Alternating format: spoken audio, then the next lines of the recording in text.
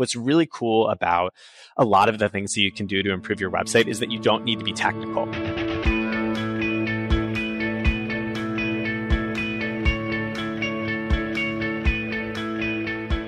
Welcome back to What the Fundraising. I'm your host, Mallory Erickson, and this podcast is for impact leaders and change makers who are looking to fundamentally change the way they lead and fundraise.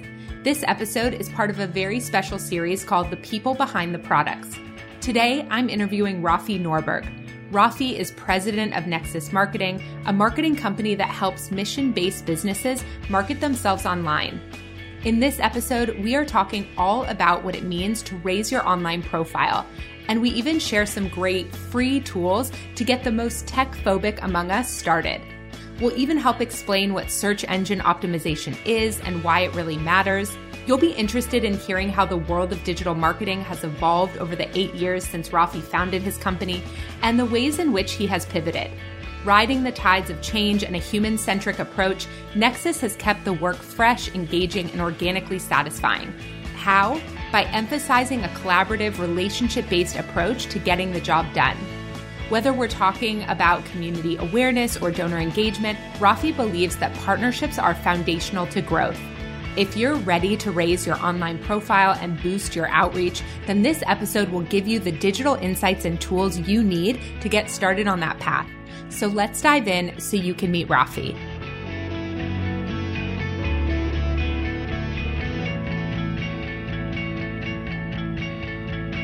Welcome, everyone. I am so excited to be here today with Rafi Norberg. Rafi, welcome to What the Fundraising. Hello, it's great to be here. Excited to be chatting today. Yes, I loved our first conversation so much and have loved learning about Nexus Marketing. So why don't we start with you just talking a little bit about yourself and your journey into the business that you're running today and what brings you to this conversation? I would love to. So I am the president of Nexus Marketing. We are a digital agency that specializes in content marketing and organic search engine optimization for businesses that sell into mission-driven markets. So companies that are selling to nonprofits, schools, faith-based groups, associations. I've been running the agency for around 8 years at this point, which is really exciting. I think we recently just had the 8-year anniversary of signing our first client, which is crazy to think about. I can't believe it's already been 8 years.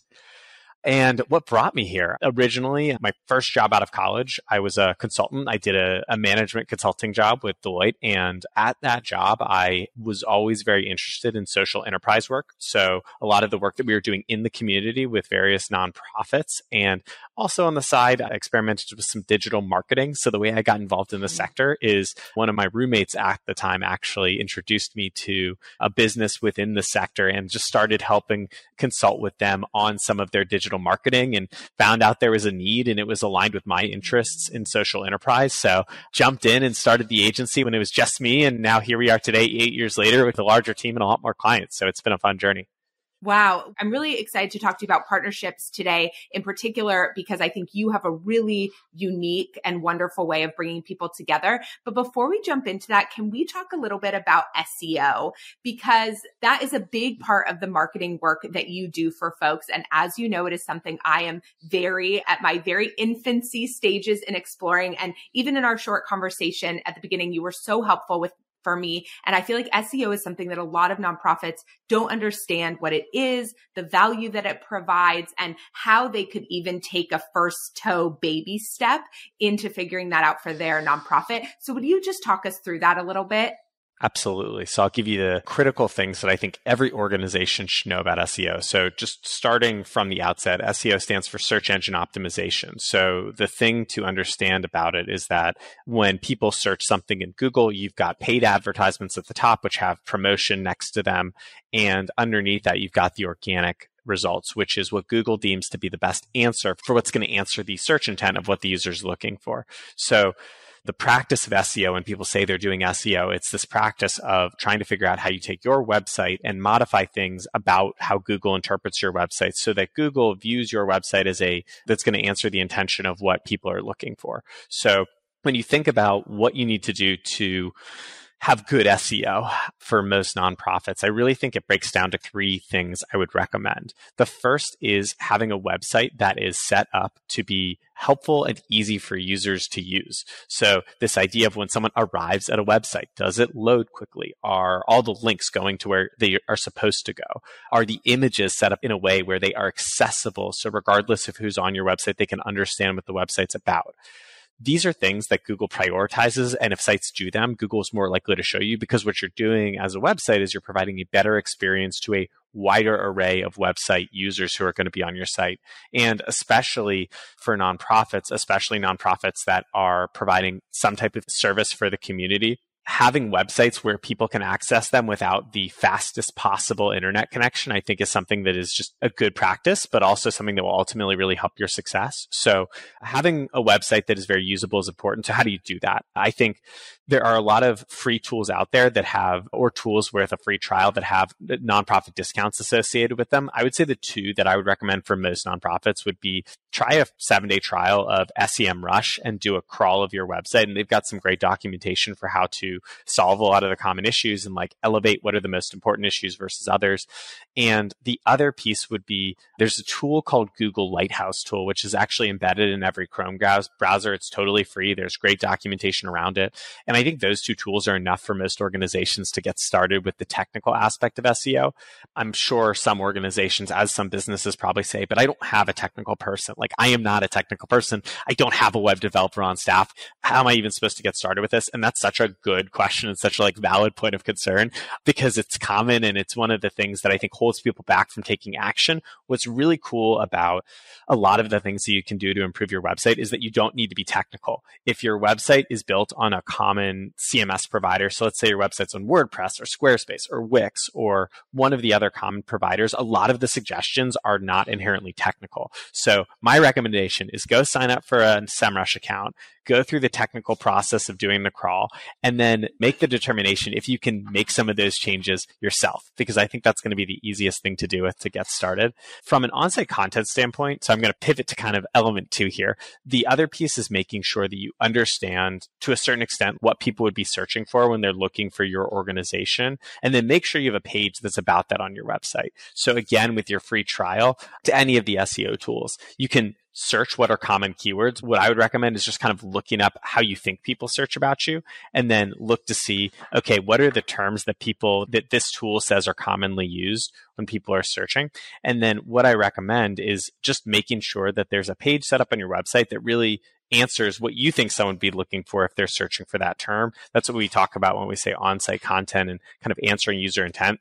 And then the last piece is off-site SEO. So this is really how Google views your site in comparison to other websites that talk about similar topics. The recommendation on that front is really to just make sure that when your nonprofit's doing things in the community that would lead to people mentioning you or you getting referenced, that you're just asking people to link back to your nonprofit. So when they talk about the organization, just link to the organization's website. Don't have to do anything fancy there. That's just something you can do to start showing Google that the impact that you're having in the community is also translating to how people are talking about you online. And if you could do those three things, make sure your site's set up well from a technical standpoint, make sure you've given some thought to how people are going to find you, and there's a page on your website that talks to that, and also make sure that when people are talking about you in the broader community that they're pointing back to your website. If you can do those three things, just like in the background, I think when you look at your SEO in 12 months' time, you'll be in a totally different place. And it's by making those very small incremental changes. So that's kind of my 101 of SEO and how I think about it for most nonprofits. I really appreciate that breakdown. And I want to highlight for folks the piece around having like blog content or content that's answering the questions that folks might be searching for related to your organization is such a powerful fundraising mechanism as well, because a lot of people, I talk a lot about how to not have that sort of cringy, urgent clickbait type of fundraising. And relevance is something that's talked a lot about in marketing and not a lot about in fundraising. That urgency is also created through relevance. And I think those types of blogs, that type of content can often show the relevance of supporting an organization like yours right now. So what they're searching for is what's happening in their community related to blank, blank, blank.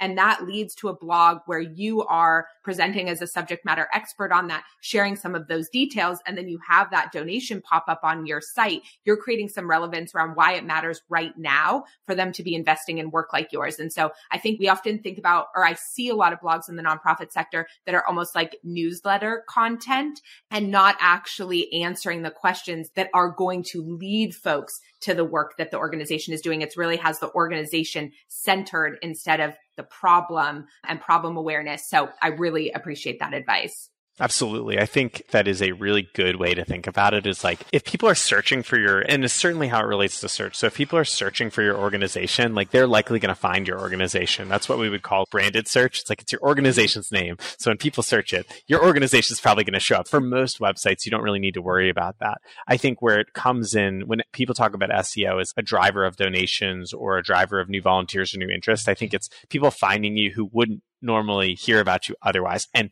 by talking about the problems that you're solving, that's exactly how you get in front of those people. So I think that's a really good piece of advice, Mallory. I appreciate you sharing that.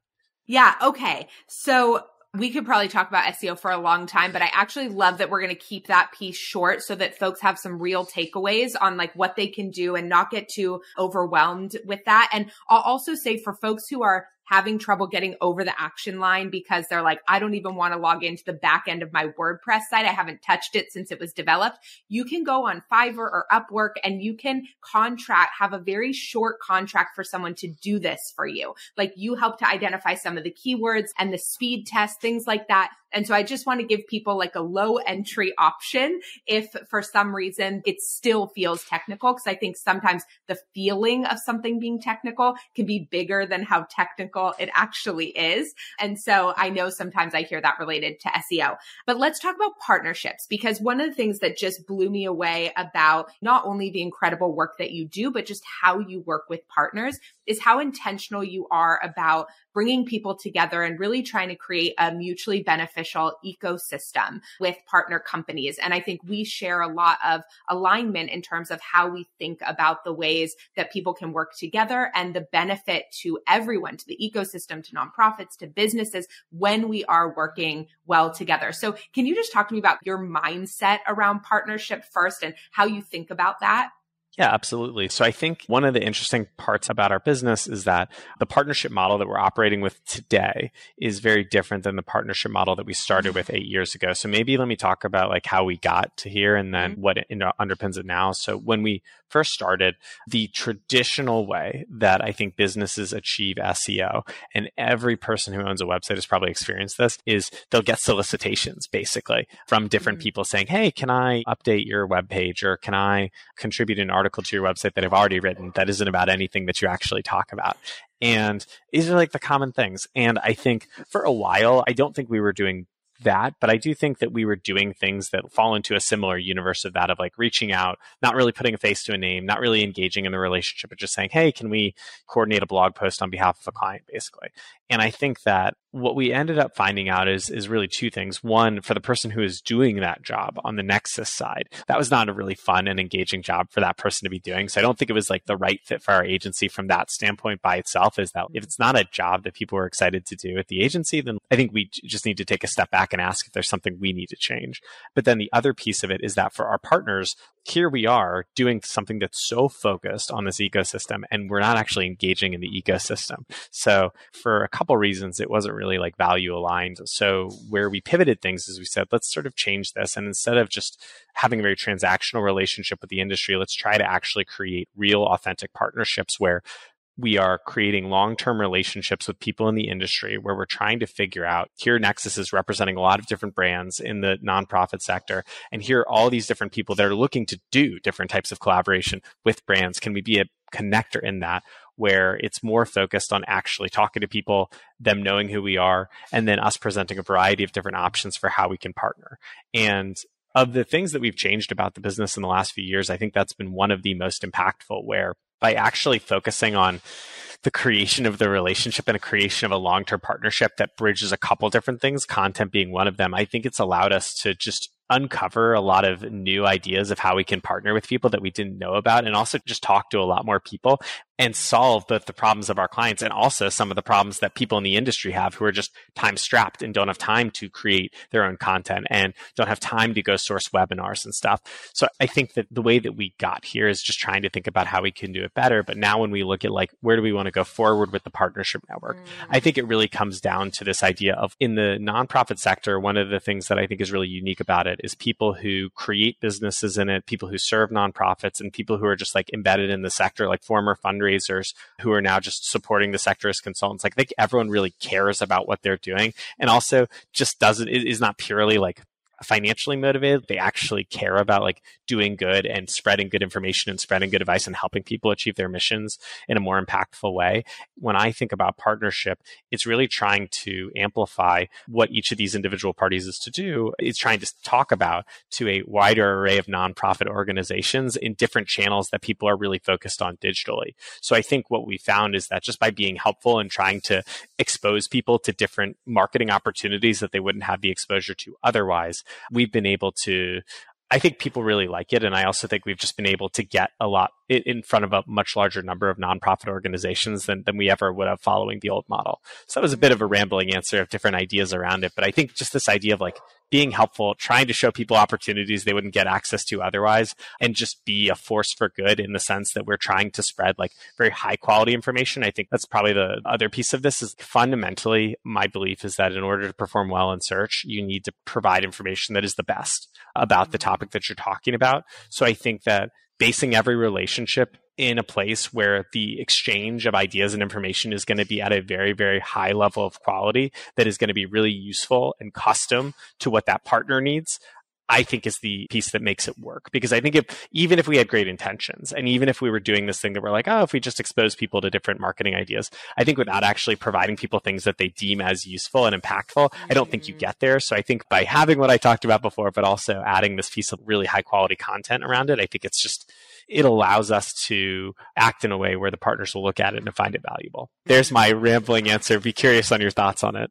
There's so much that you said in there that I think is important, but I want to double click on something you said at the very beginning of your story when you said that people weren't enjoying what they were doing. And if it's not something our people want to do, we need to take a step back and see if there's a way to do it differently. That might be some of the most important advice for fundraising shops that I've ever heard. I mean, we watch fundraisers burning out all the time, miserable in their jobs, disembodied and feeling disingenuous. And I think for organizations to take a step back and say, what about our process is not working for our fundraisers? Like, how are we doing this in a way that is not working for people to stay in the role? We've just accepted these high turnover rates, but for people to stay in the role and to feel good doing what they're doing. It doesn't mean they're never going to be uncomfortable, but to feel aligned with what they're doing, to believe in what they're doing, to reduce some of that resistance. I think that's some really important advice for nonprofits to sit and think about, because I think there are ways, just like what you've demonstrated here with fundraising, to build your fundraising mechanism this way. I mean, my entire business is based on that hypothesis, and I've seen some tremendous results that it's true. And so I think there is a way to do things like you're saying in really mutually beneficial, valuable ways. We're just often taught these like very surface level silver bullet tricks, or they're claiming to be some silver bullet tricks, instead of really talking about what does it mean to build long-term sustainable partnership? What's going to make people want to come back? What's going to make people believe that their relationship with you is something real and valuable and important and connected to the mission? And I think you demonstrate that with your partnership program. And it's a really important way to think about it for nonprofits too.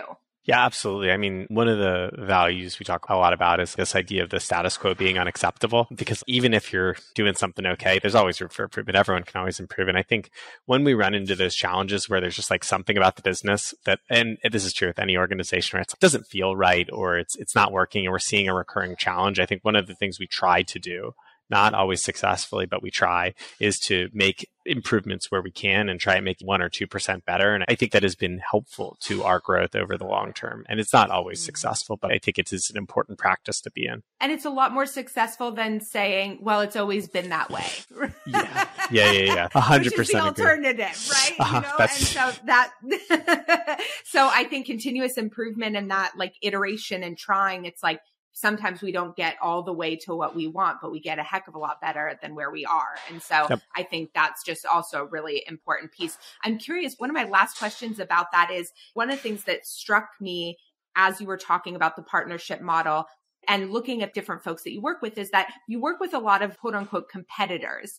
And sometimes you might, perhaps, I don't know, but be linking to blogs or things like that with folks who in a larger ecosystem might consider themselves competitors. I think you do a great job of like making sure that their core markets are different. But I also think what you're demonstrating actually is this underlying belief that we can all do better together. I'm curious if you get pushback around that or how your partners feel about that and what you see there. Yeah, it's a really good question. So, as an agency, there's a couple of things we do. One, I think, is just underpinning this idea that in most cases, everyone would be better off and reach a larger audience and also grow probably quicker if they did more collaboration with others, even if there's some hypothetical or perceived overlap. So some of the time it's like you've got two businesses where like as part of their company, they both process donations in some way. And it's like, is that an overlap? Like, absolutely. But the fact is one is processing donations via a donation tool. The other is processing donations via events. Like, they are different.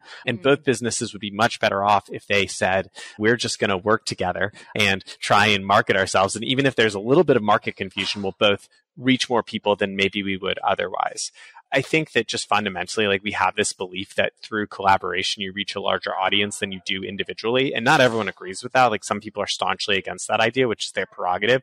But that's certainly, I think, an underlying belief of the agency and certainly our approach to SEO. And I think one of the reasons why we're successful, because if you refuse to collaborate or you're overly exclusive in how you're collaborating, it actually makes the process of building that digital brand very difficult. I think if people are willing to put themselves in places where it's slightly awkward or they feel uncomfortable, they'll end up just building a better digital brand and just a better brand overall. And it's actually maybe good for you that a competitor is willing to feature you in some sort of way that is a ideally positive way that talks about something you're doing differently than what they're doing, and then helping to get that reference from them that you wouldn't get otherwise.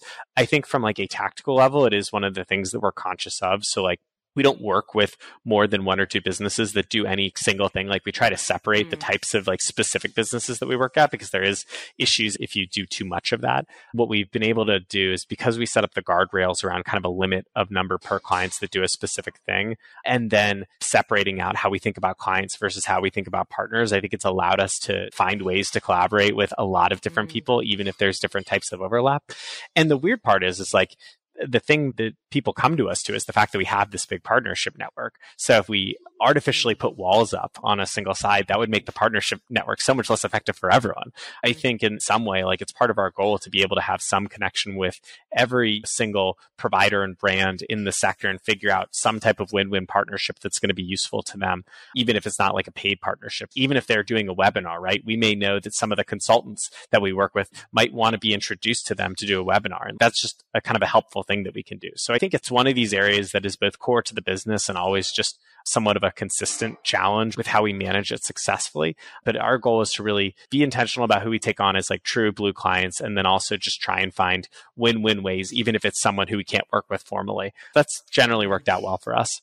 Wow, I love that. And I think I'm probably even more on the why I provide very different types of services than you, but I think I work with a lot of companies that consider themselves direct competitors, actually. But I feel like nonprofits are looking for different strengths sometimes in their systems, and they need different things. And so, I mean, I totally agree with everything that you said. And I'm thinking about for nonprofits, like if they were to apply that methodology, I think there's two ways to apply that methodology to how they think about collaboration in their work. One is finding the nonprofits that are aligned with what they do, but sort of at different points of the conveyor belt of services and trying to build referral relationships through that, or even content relationships through that, I think could be huge. I think that's one way to really think about that. And that requires a nonprofit to really understand like who they are and what they uniquely provide and the service, the problem they uniquely solve. But then I think figuring out who in the ecosystem around them are doing tangential work and figuring out ways to partner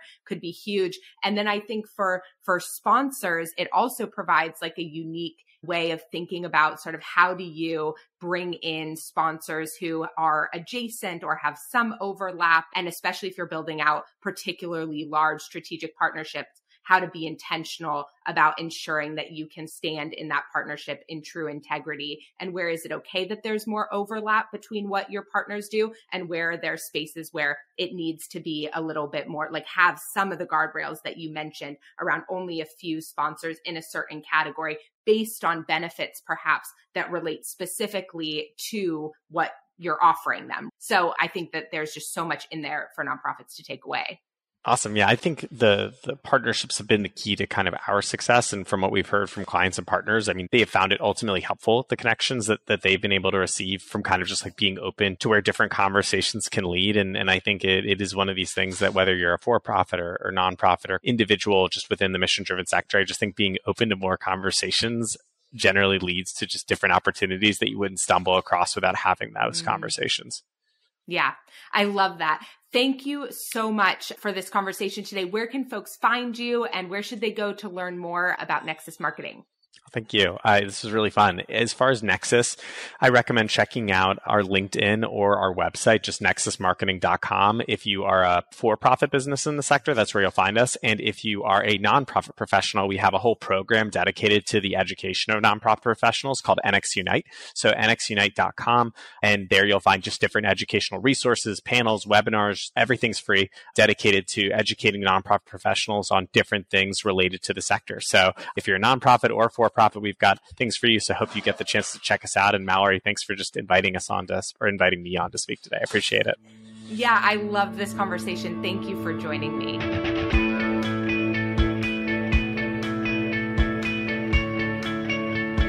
Wow, there are so many tips inside this episode for nonprofits. Here are some of my favorite takeaways. Number 1, high quality, impactful content is the secret sauce when it comes to SEO and broadening reach among partners, donors, and volunteers. Number 2, to avoid the clickbait trap, generate urgency for your fundraising campaign by promoting truly relevant content and resources. This is a much more compelling long-term strategy. Number 3, if you feel overwhelmed by the thought of logging into your website backend, it's okay. There are great and very affordable outsource options on freelance platforms. Number 4, when you create a relationship, you create an avenue for long-term connection and mutual branding opportunity with partners. Number 5, if you're seeing something broken or experiencing high burnout, it's time to take a step back and wonder, how can we be doing this work in a more human-centric, sustainable way? Okay, there are so many more takeaways and tips inside this episode, as well as resources to help you start your SEO journey. So head on over to MalloryErickson.com/podcast to grab the full show notes and resources now. You'll also find more information there about Rafi and Nexus Marketing. Thank you for spending this time with us today. If you enjoyed this episode, we would love it if you would give it a rating and review and share it with a friend. I'm so grateful for all of my listeners and the good hard work you're doing to make our world a better place.